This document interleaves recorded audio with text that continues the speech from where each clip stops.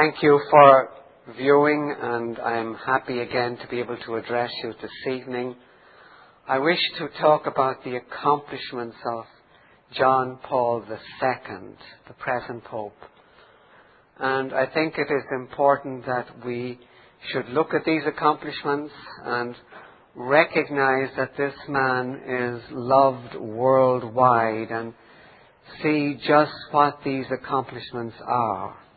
It is quite strange that this Pope, who is ruthless in his upholding of his infallible power, who is insistent that he is infallible and that his teaching must be obeyed, and who has proclaimed dogmas such as Mary being the All-Holy One, is applauded and followed even by many evangelicals.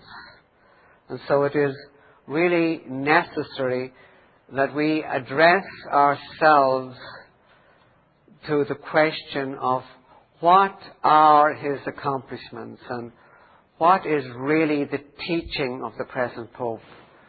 Where do we find a fruitfulness that in any way matches the truths of Scripture? And this is what I intend to do this evening. I want to try to really, in a loving, kind way, matching the accomplishments of the present Pope to Scripture, to see just what is the end result of what he has done and what is the outcome or the fruits of what he stands for. The world is fascinated by him. His teachings have riveted the minds of men and women across the globe. In human terms, he is a worldly success, and it's hard to equal his accomplishments. It's hard to get one to match what he has achieved in human terms. He has spoken more times and he has traveled more miles, written more, and made more men and women beatified beings and saints than any other pope in history. So we're talking about somebody, in the words of an internet web page, a news story, quotation, John Paul has logged more than 1,126,541 kilometers from visits to 102 countries, which is like going around the world 30 times. Perhaps the most lasting imprimatur that he has left is his contributions to Christianity's growing list of saints. Vatican observers credit the Pope with being the single biggest influence in the collapse of communism and the Berlin Wall. For instance, his opposition to Poland's communist regime early in his career showed him as a man who was not just part of the crowd. In his 1980 address to the United Nations, he hoped that there would be no more war never again. In recent times, in the wake of 9/11, he has appealed to the world not to equate Islam with terrorism. That's end of a quotation from an international web page. Now, what is the Pope? What is the assessment of him from the Vatican itself? I'd like to quote from a leading cardinal in the Vatican. This is Cardinal Jose Saraiva Martins, who heads the Vatican office for the beatification and canonization of saints. He said the following words, quotation, "I think this Pope will deservedly pass into history as the Pope of sainthood. The Pope often recalls that sanctity is part of the Church's nature, its DNA."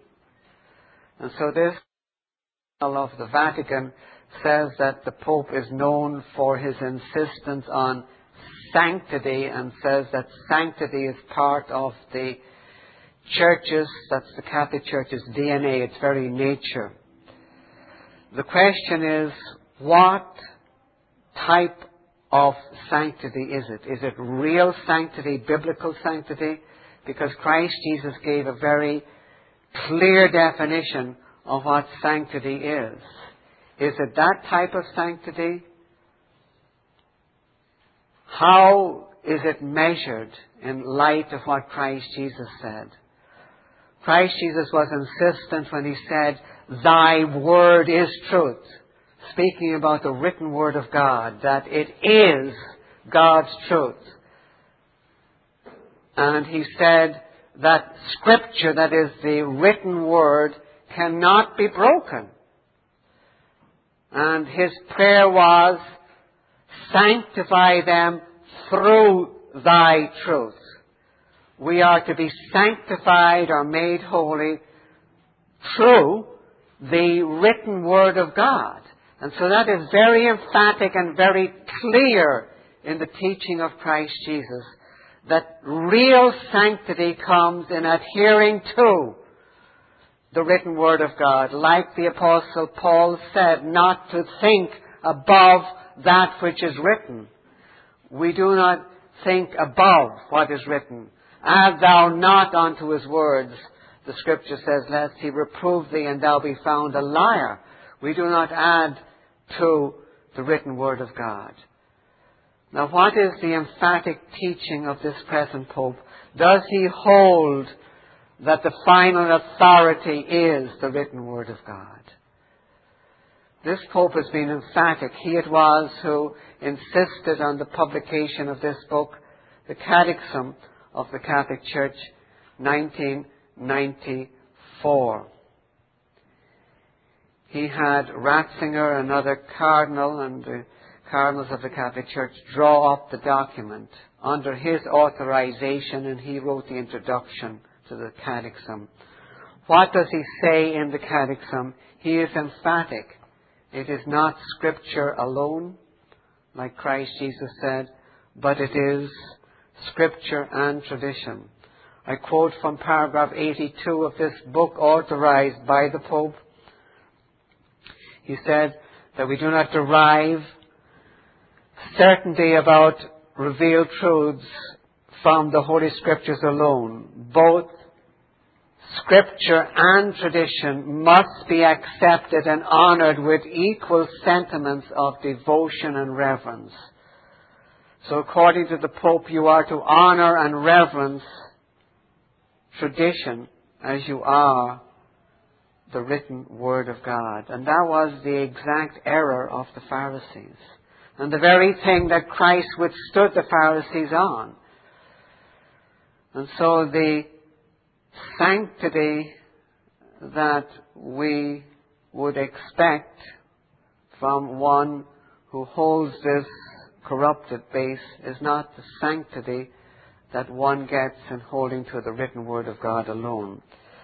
So we have to begin then analyzing this present Pope carefully in the light of what Christ said. Scripture cannot be broken.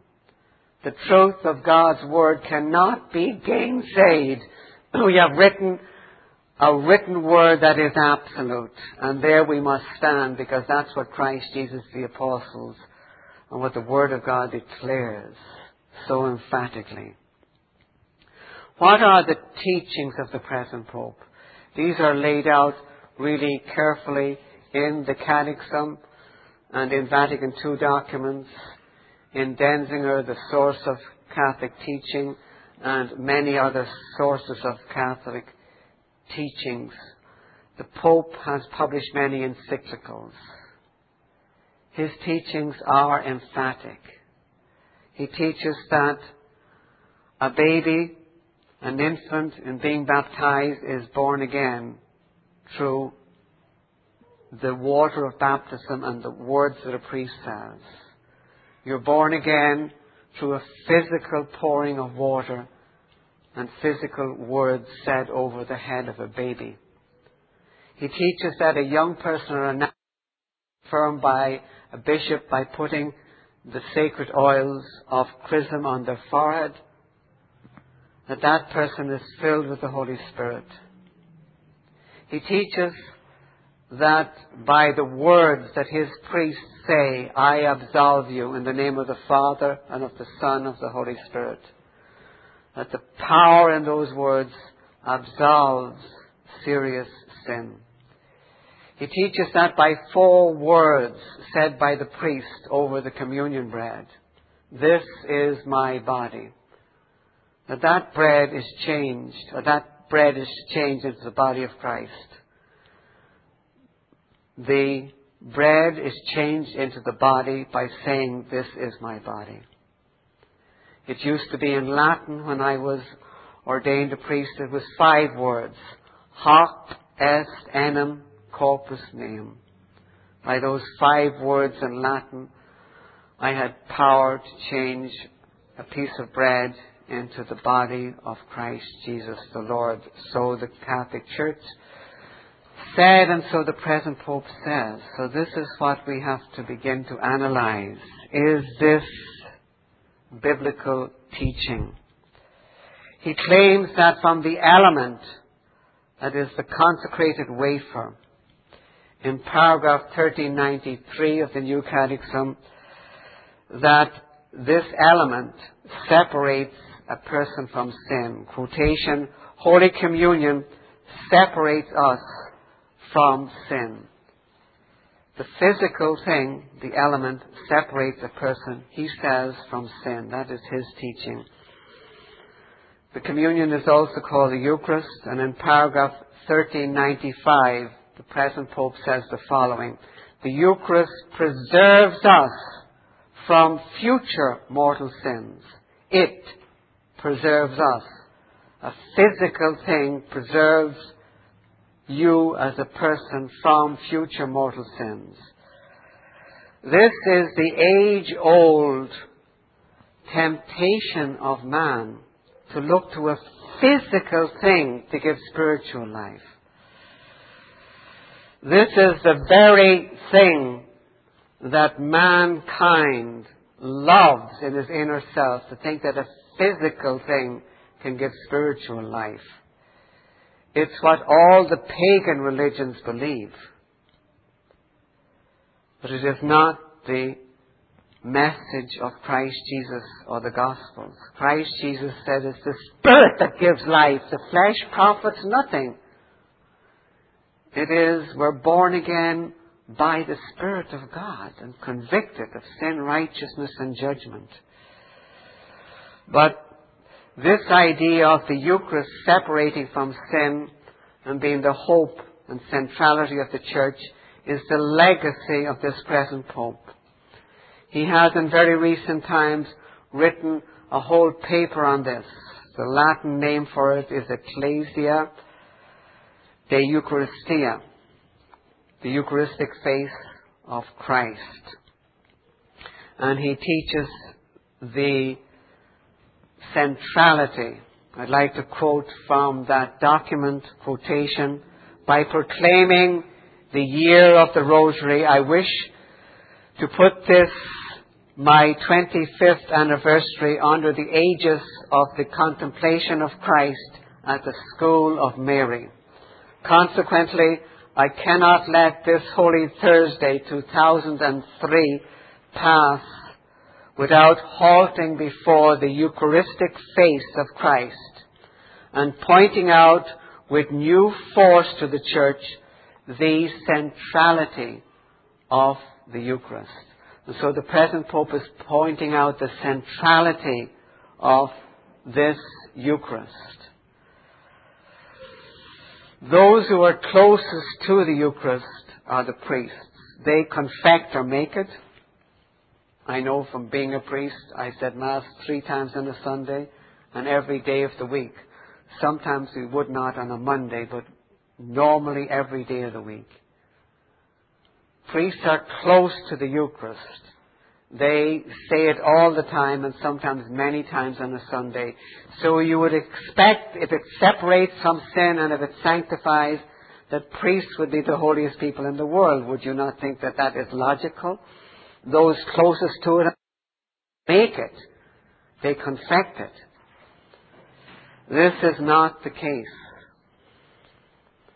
Quoting from the Boston Globe, quotation, well-informed victims advocacy groups in the United States estimate that there are between 2,000 and 4,000 abusive priests in America at this time, or a number between 4 and 8% of 48,000 U.S. priests. End of quotation. And so we have an estimate of abusive priests that is way above the general population of abuse in the ordinary society of men and women. We're not talking about church people, just ordinary men and women. The abuse among priests is higher than in the general population of the world. And these are the people who are closest to the Eucharist. So we see, as Christ Jesus told us to check things out, by their fruits you shall know them. Christ Jesus said that this is the way. You shall know them by their fruits. Do men gather grapes of thorns or figs of thistles? Man-made ways do not produce fruit. And we have here a way that does not produce, even with those who are closest to what is said to sanctify the most and preserve you from sin. Now, it's with sadness that I say these things, but I think, like the Scripture says, we must speak the truth and do it in love, as we feel for those who are bound to this system. The Pope teaches about these same priests that their power is great. And he says the following in the New Catechism: priests have received from God a power that He has given neither to angels nor to archangels. God confirms what priests do here below. Now, when you think of the revelations that there have been in Poland, in my own Ireland, in different European countries, and in some special way here in the United States, in the last few years, of the revelation of what priests do here, of what has been revealed. And we have this teaching that God above confirms what priests do here below. You would say, should that not be deleted from the Catechism? I mean, how could anybody dare say such a teaching? But that is the teaching of the present Pope. And then, where does he get these priests from? If you take up your Bible and go through the New Testament, priests are mentioned, but they are the Levitical priests that came over from the Old Testament. There's no Christian sacrificial priesthood. There are elders and pastors and deacons. But we do not have a sacrificial priesthood. That ended, as Christ Jesus said, it is finished. And the veil of the temple was cut from top to bottom, and the whole ceremonial system was ended. We don't have a priesthood. And he's claiming that priests have this power. We don't have a priesthood in the pages of the New Testament besides the high priesthood of Christ Jesus and the royal priesthood of praise of all believers. But that's not a sacrificial power priesthood. That is one of praise and worship. And so, those that he is looking to make all of these sacraments do not have any office in the New Testament. And that is quite serious. How do you get power for these priests since they don't exist in the pages of the New Testament of your Bible? So that is a very realistic way of presenting the problem, that we do not have biblical truth. We have a Pope based on man's traditions. Now, what is so emphasizing his teachings on in that document, the Eucharistic Face of Christ, looking to the physical element of communion, is typical of Catholicism. You're looking to a physical thing to impart spiritual life. This is in fact the oldest temptation known to mankind. The oldest temptation. This is the exact temptation that Satan tempted Eve with in the Garden of Eden. The oldest temptation. What did Satan say to Eve in the garden? It's Genesis chapter 3, verse 5, quotation. In the day you eat thereof, then your eyes shall be opened, and you shall be as gods, knowing good and evil. The day that you physically eat, then you have power. Your eyes will be opened, and you will know good and evil. So there was inherent power in the physical thing, according to Satan, that you, in eating it, would derive power and your eyes would be opened. The first temptation given to mankind by Satan was to look to a physical thing, to have inherent power. And this is exactly the teaching of the present Pope. He says in paragraph 1129 of the New Catechism, quotation, the Church affirms that for believers the sacraments of the New Covenant are necessary for salvation. Sacramental grace is the grace of the Holy Spirit. And so 7 physical signs are necessary for salvation. So it's not just that they have inherent power, but you cannot do without them to be saved according to the Catholic Church. Now, the Catholic Church intertwines its spiritual teaching with a lot of political thought. And this is part of the legacy of the present Pope.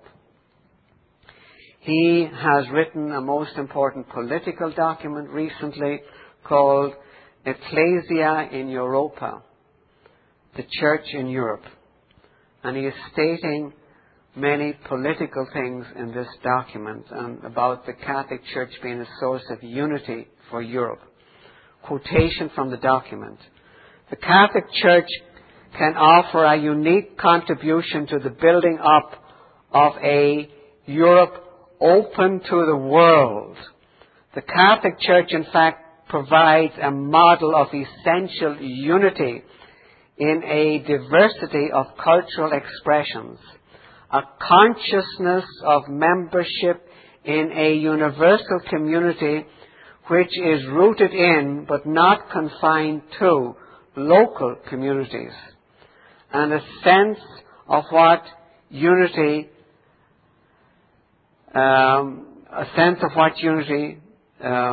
lies beyond all that divides. And so this is the Pope's idea, concepts of a unity. Of course, he is proposing the Catholic Church himself to be the unity of the new Europe. He gives a message of hope and uses that concept, the message, the gospel of hope. I went through the document and searched. It was 40 times that those words are used in Ecclesia in Europa. The gospel of hope. And you would expect then you're going to find the gospel. I analyzed that document, read it and reread it. There's no gospel message in it. But there is an insistence on the sacraments. For example, paragraph 74 begins with the following words. A prominent place needs to be given to the celebration of the sacraments as actions of Christ and of the Church, order to the worship of God, to the sanctification of people, and to the building up of the ecclesial community. And so the prominent place is to the sacraments as actions of Christ. And so these physical things that have inherent power are said to be actions of Christ. And that is, the lie is evident, because this is not the gospel. The gospel is not physical things. It is a message that was given by Christ Jesus, that we were to proclaim the forgiveness of sins in His name, in His finished work, that people would look directly to Him and trust on Him by the Father's grace. That is the gospel, not physical signs. And so by its 7 signs, Rome is attempting to steal from Christ His high priestly office, and that of being mediator, and of grace coming directly to a human being in Christ Jesus, in having it channeled through the 7 sacraments of the Catholic Church.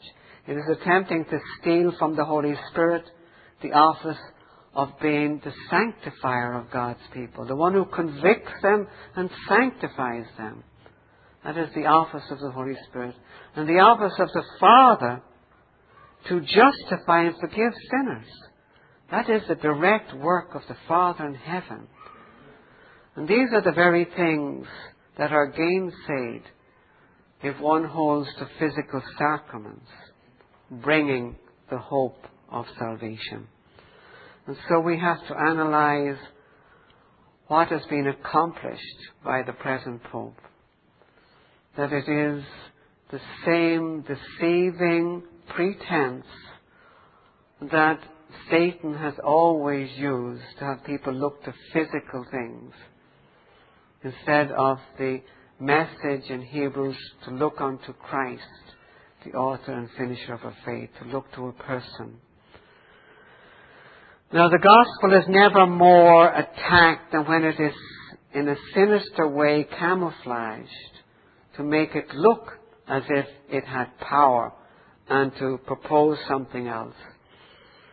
And this is what the Catholic Church does. And it's very appealing.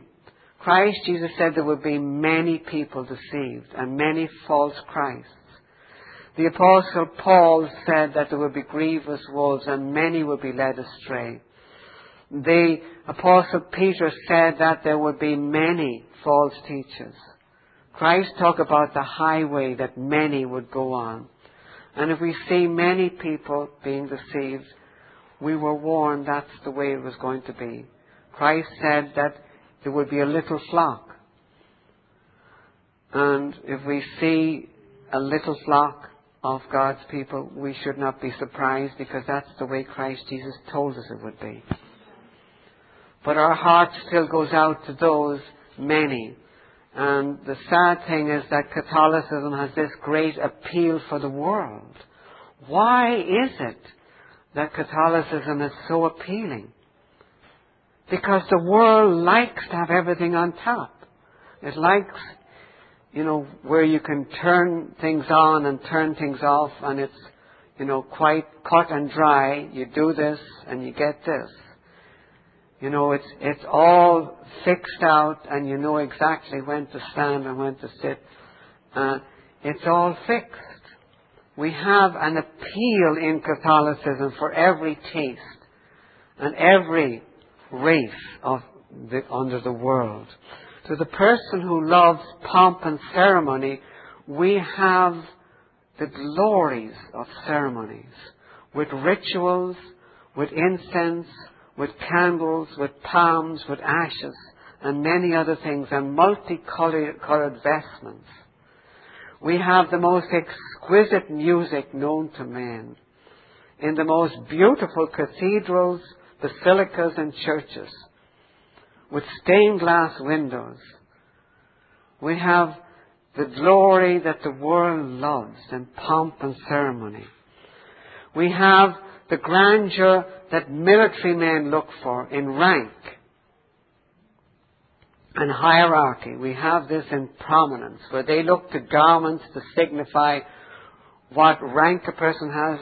The garments of the Catholic Church, from the cardinals down, the rank is all signified by colours and different significance of pectoral crosses and jewels and bishops' rings. So we have many which the world is fascinated. We have the whole tradition of mysticism, where people are supposed to be able to come into direct contact with God and reach all types of fuzzy feelings. And the Catholic Church excels in mysticism and has many mystical saints held up before the world. We have, to the ascetic and the person who loves sufferings and penances, we have many penances recommended and ways you can suffer. And we have orders that specialize in sufferings, and convents and monasteries where you can go to spend your life in penances and sufferings. If that's what you desire, that is available. To those who love the drama of signs and wonders, we have the whole charismatic movement now right across the Catholic world, and available in most cities. You at least have one or two charismatic churches. So you have all the drama of signs and wonders. To those who are fascinated by apparitions and all the power and glory that go with apparitions, we have worldwide apparitions of Mary, and in every single continent.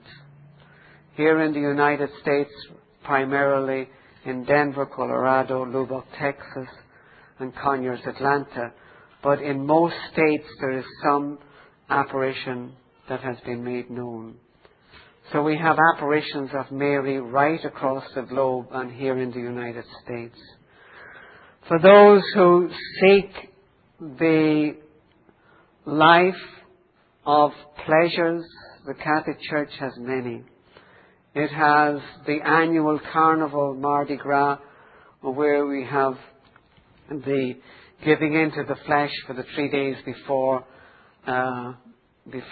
Lent begins, and the famous debauchery that goes with Lent worldwide, and that we had experience in Trinidad and Tobago every year. But you just have to go south here in the United States and you get some Mardi Gras in different states. So it is the yearly carnival, yearly parish festivals with liquor available, and we have parish dances and bingo and all types of things to satisfy the flesh in the Catholic Church. So we have taste for everything. Every quirk, passion, idiosyncrasy is fulfilled in Catholicism. So it's the religion that the world loves. And so if the world runs after the Pope, well, we might expect, because he has many attractions that the world loves. And this is just the way it is. The Pope still has a presence, and he can sit in the wealth of the Vatican, surrounded with cardinals dressed in scarlet and bishops in purple, and amidst all that wealth and pomp, he can receive poor people, and the world is so impressed, and they do not seem to see the contrast. It's like going to Mexico and see these huge cathedrals and churches, and then all the shacks and poverty around it, and nobody seems to blink an eyelid.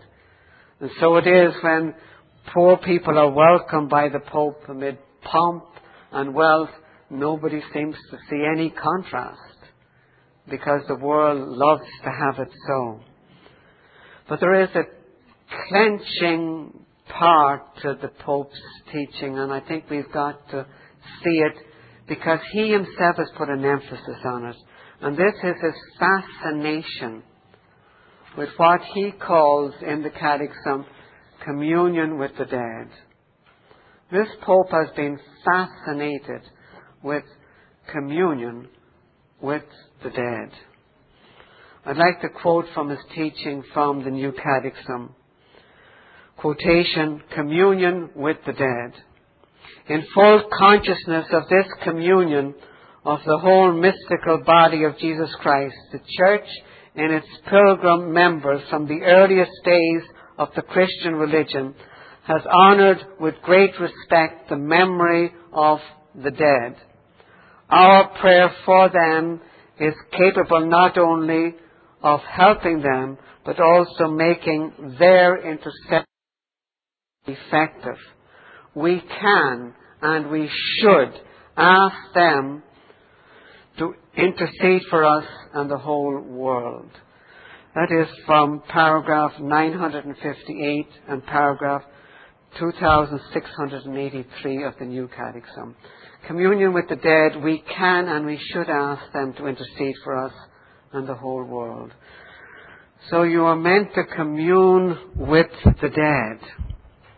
This idea of communion with the dead is part of the occult, and it has a great fascination for people worldwide. It is exactly what God forbids in the Bible. For example, Deuteronomy chapter 18, verses 10 and 11. There shall not be found among you anyone that uses divination or a charmer or a consulter with familiar spirits or a wizard or a necromancer. That is one who calls up the dead. So God says there's not to be found among you one who calls up the dead. But this is exactly what the Pope says we are to do. And his teaching that our prayer for them is capable not only of helping them, but making their intercession for us effective. This two-way traffic is quite similar to what you find on the occult web pages. If you want to be so bold, I don't advise it, but you can do it. You can go on the internet and go, for example, to festivalofthedead.com, and you will see what the world of the occult says about contact with the dead. I quote from that web page: "The dead love to celebrate, dance, and convert with the living. The spirits love spirits, so we invite them with ritual libations." That's end of quotation from that web page. And so the idea of communing with the dead is well known in the occult. But should we expect to find it in a Christian church? Christ Jesus said about the way in which we are to worship God, "Thou shalt worship the Lord thy God, and him only shalt thou serve." We only commune with God. In the pages of Scripture, there's no communion with anyone except God. And him only do we serve. To call up in prayer is to serve that person. We only serve God. This is actually the first commandment of God. "I am the Lord thy God, thou shalt not have strange gods before me." If you call up the dead, you presuppose that they know all languages of the world and that they are universally present. That's an attribute only known to God. So you're giving them divine attributes. And so the commandment of God stands against this idea of communing with the dead. But this is what the Pope has done, and he has elevated the list of those that you can commune with more than any Pope before him. He has approved up more saints and those who are beatified than any Pope before him. I'd like to quote from Christianity Today webpage, just before the beatification of Mother Teresa of Calcutta. Quotation: "Mother Teresa is just one miracle away from sainthood. No, that's not a hyperbole. Just part of the fast-track canonization process that John Paul II is pushing through the Vatican.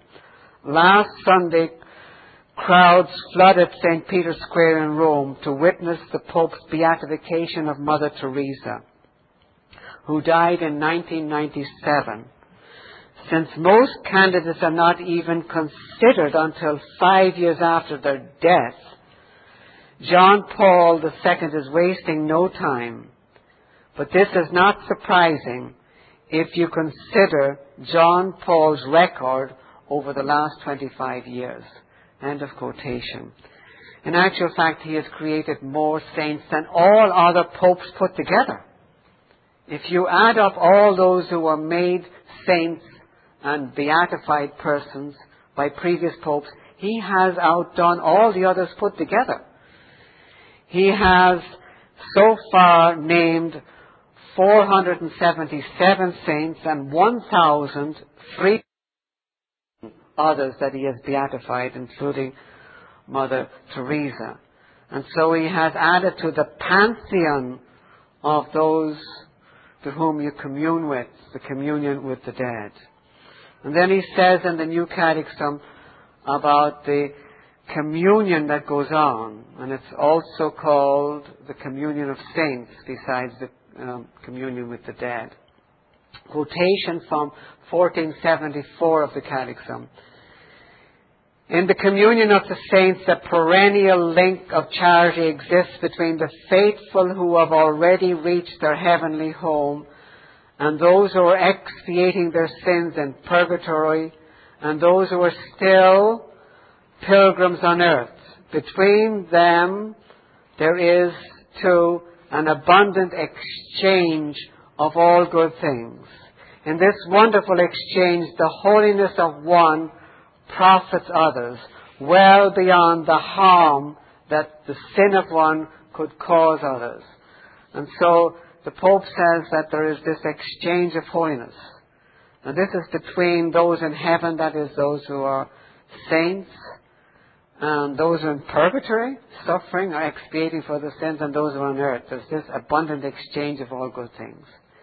In the Bible, there's an exchange of all good things only in the person of Christ Jesus.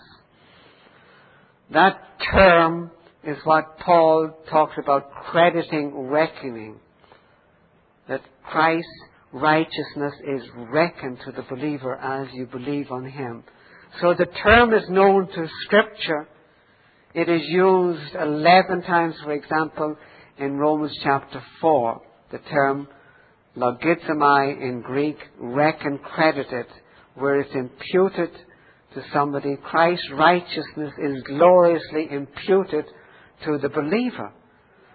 But other people's righteousness reckoned from one to another, the exchange of holiness, is unknown in the pages of Scripture.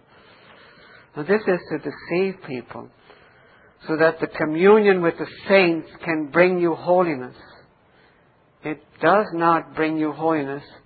It brings you into confusion, and it brings you into the occult. Because when you begin calling up the dead, like a sister of mine, it really breaks my heart.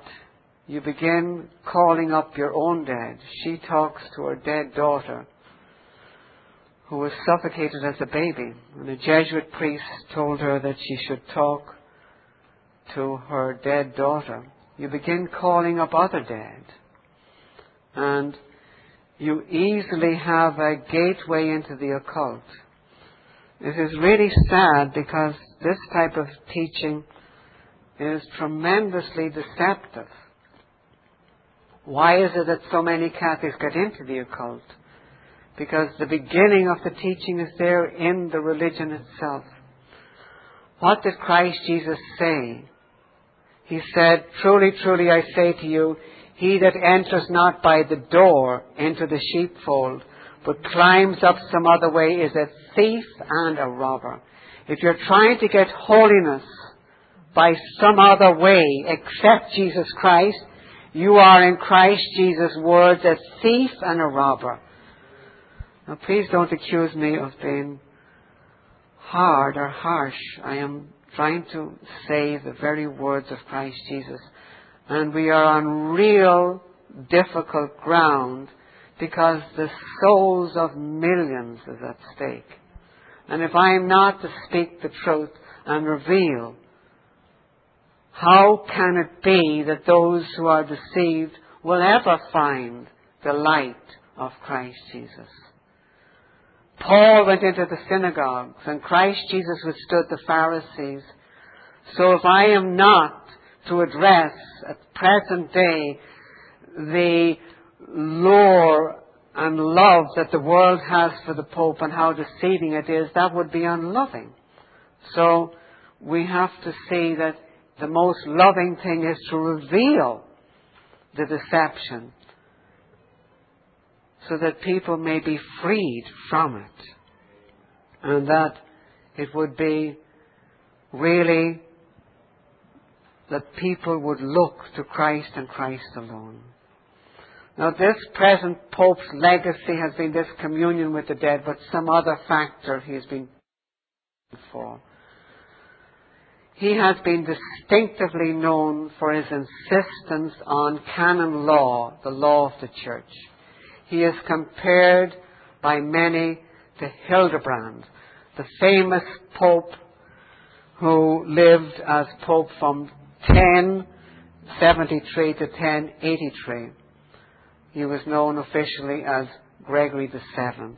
He insisted on law so that people would be bound by the law of the Catholic Church, and he was the one who led to many more coming after him, like Boniface VIII and many more, Innocent III, who was responsible for bringing in the Inquisition and the laws that followed from Innocent IV of torture and everything, following on Catholic law.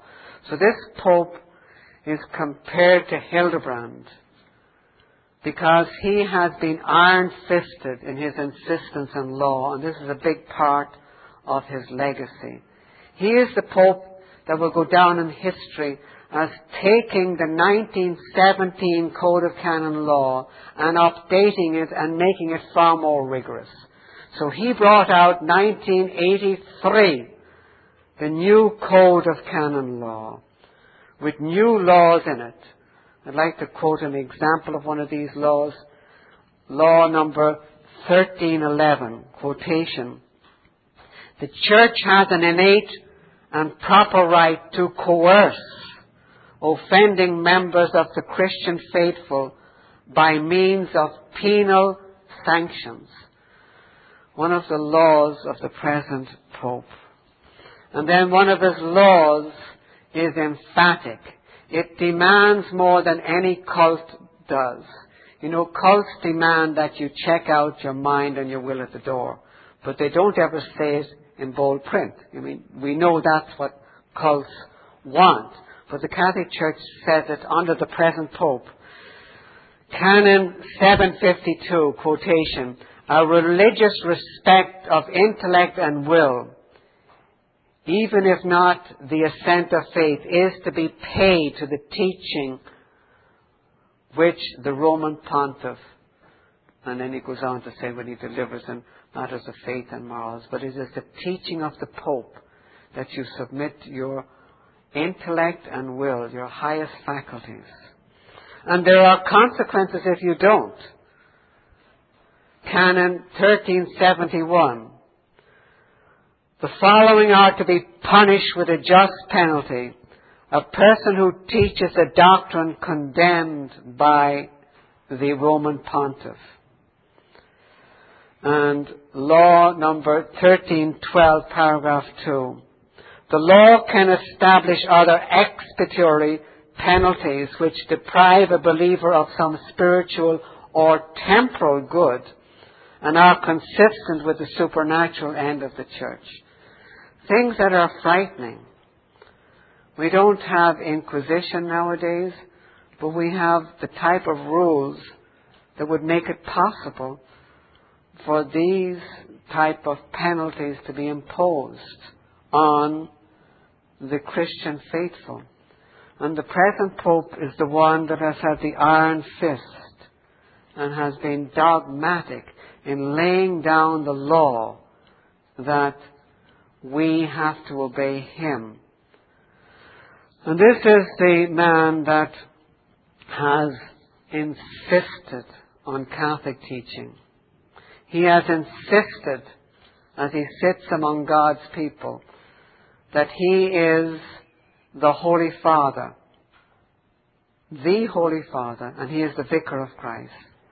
In the Scriptures, the Holy Father is in heaven, And the vicar of Christ is the Holy Spirit, promised by Christ Jesus. So here's the man sitting among God's people, calling himself the Holy Father, and the other divine title, Vicar of Christ. He says that he can give Christ through the Mass, and he can give the Holy Spirit through confirmation. He says that he can fortify people through relics, rosaries, bones of saints, holy water, and many other objects. He says that souls can get out of purgatory as an to them. And it goes on and on. This is the legacy of the present Pope. Now, if you are a precious Catholic, my heart goes out to you, because I lived under John Paul II as a priest. And I know what it is like. And I lived where his laws were enforced by the Archbishop, whom I was under, and my own local superiors. I know how difficult it is to come to Christ Jesus, because it's not simply that you are in a system, but you are in a system that is loaded down with such paraphernalia that it looks impossible. The Pharisees themselves would blush to see how traditions are so elevated, and the world loves to have it so. This is frightening. But you must be frightened a little bit more. I remember myself how frightened I was when I was reading the pages of Scripture. But what frightened me more and more was the words of Christ Jesus in John's Gospel, chapter 8. Because he was addressing himself to the Pharisees, who were quite similar, because they exalted tradition and the ways of man to establish their own righteousness. And what did Christ say to them? If you remain in your traditions, you will die in your sins. And that word, when I read it as a priest, really frightened me. If I remain in these traditions, I'm going to die in my sins. It is very strong, but we need a strong word in face of a tidal wave of deceitfulness. And Christ Jesus' word has power in it. The Holy Spirit can convict. So I ask you to pray that you would know the truth, and so that the truth would set you free. That you would look not to any church. I'm not asking that you look to any church. I'm asking what Christ Jesus himself asked, that you look to him as a person. This is the work of God, that you believe on him whom he has sent. It is God's work that you look unto him. And as you look unto him and you admit that you're a sinner, he gives eternal life. And that is joy that you cannot explain, and freedom. And there are so many of us former Catholics that have done that. In a certain sense, I feel a privilege and a blessing to speak in place of many former Catholics that I know right across this nation and in different parts of the world. The Lord commands you to believe in him as a person. Obey him and know the eternal life that comes in trusting him and him alone. Love to hear from you. You'll see our email address given. And those listening by audio, it's rbennett@stic.net. That's STIC.net. Love to hear from you. It's always a great encouragement for those who make these programs possible. Most of all, to know the excellency of the power and majesty that is in Christ Jesus. And that you may know that it is eternal life to know the Father and Him. And this comes about as you lay your trust on Him and Him alone, admitting that you're a sinner. And you thank Him for both the faith and the grace. And you know that you're secure now and forevermore. And to that King eternal be praise, glory, and worship, now and forevermore. Amen and amen. Praise God. Thank you for listening. If the Lord touches you, we'd love to hear from you. Visit our website at www.bereanbeacon.org. That's BEREAN beacon.org. This Reformation audio track is a production of Still Waters Revival Books. SWRB makes thousands of classic Reformation resources available, free and for sale, in audio, video, and printed formats. Our many free resources, as well as our complete mail-order catalog, containing thousands of classic and contemporary Puritan and Reformed books, tapes, and videos at great discounts, is on the web at www.swrb.com. We can also be reached by email at swrb@swrb.com, by phone at 780-450-3730, by fax at 780-468-1096, or by mail at 4710-37A Avenue, Edmonton, that's Edmonton, Alberta, abbreviated capital A, capital B, Canada, T6L3T5. You may also request a free printed catalog. And remember that John Calvin, in defending the Reformation's regulative principle of worship, or what is sometimes called the scriptural law of worship, commenting on the words of God, which I commanded them not, neither came into my heart, from his commentary on Jeremiah 7:31, writes, God here cuts off from men every occasion for making evasions, since he condemns by this one phrase, I have not commanded them, whatever the Jews devised. There is then no other argument needed to condemn superstitions than that they are not commanded by God. For when men allow themselves to worship God according to their own fancies, and attend not to His commands, they pervert true religion.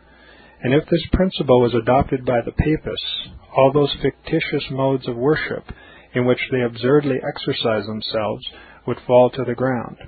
It is indeed a horrible thing for the Papists to seek to discharge their duties towards God by performing their own superstitions. There is an immense number of them, as it is well known, and as it manifestly appears. Were they to admit this principle, that we cannot rightly worship God except by obeying His word, they would be delivered from their deep abyss of error. The prophet's words, then, are very important, when he says that God had commanded no such thing, and that it never came to his mind, as though he had said that men assume too much wisdom when they devise what he never required, nay, what he never knew.